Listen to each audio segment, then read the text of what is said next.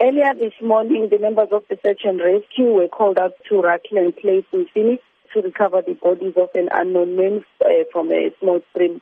The victim had multiple bite marks, injuries to the body, and the second victim was also located 100 meters upstream. He also had a similar injury. A case of culpable homicide has been opened for investigation at Phoenix Police Station.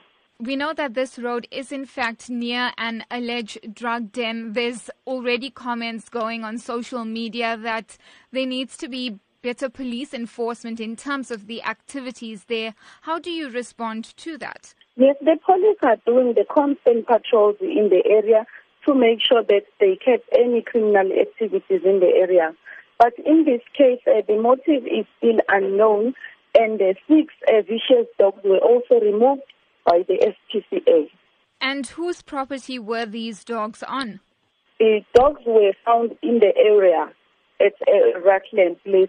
It's still being investigated who is the owner of these dogs, because the victims that were recovered were also found with bite marks. So it's still unknown, it's still being investigated what the bite marks are for, which animals are these bite marks for. Have the family members of these 2 victims been notified? No, the families have not yet been identified, but the investigations are still continuing.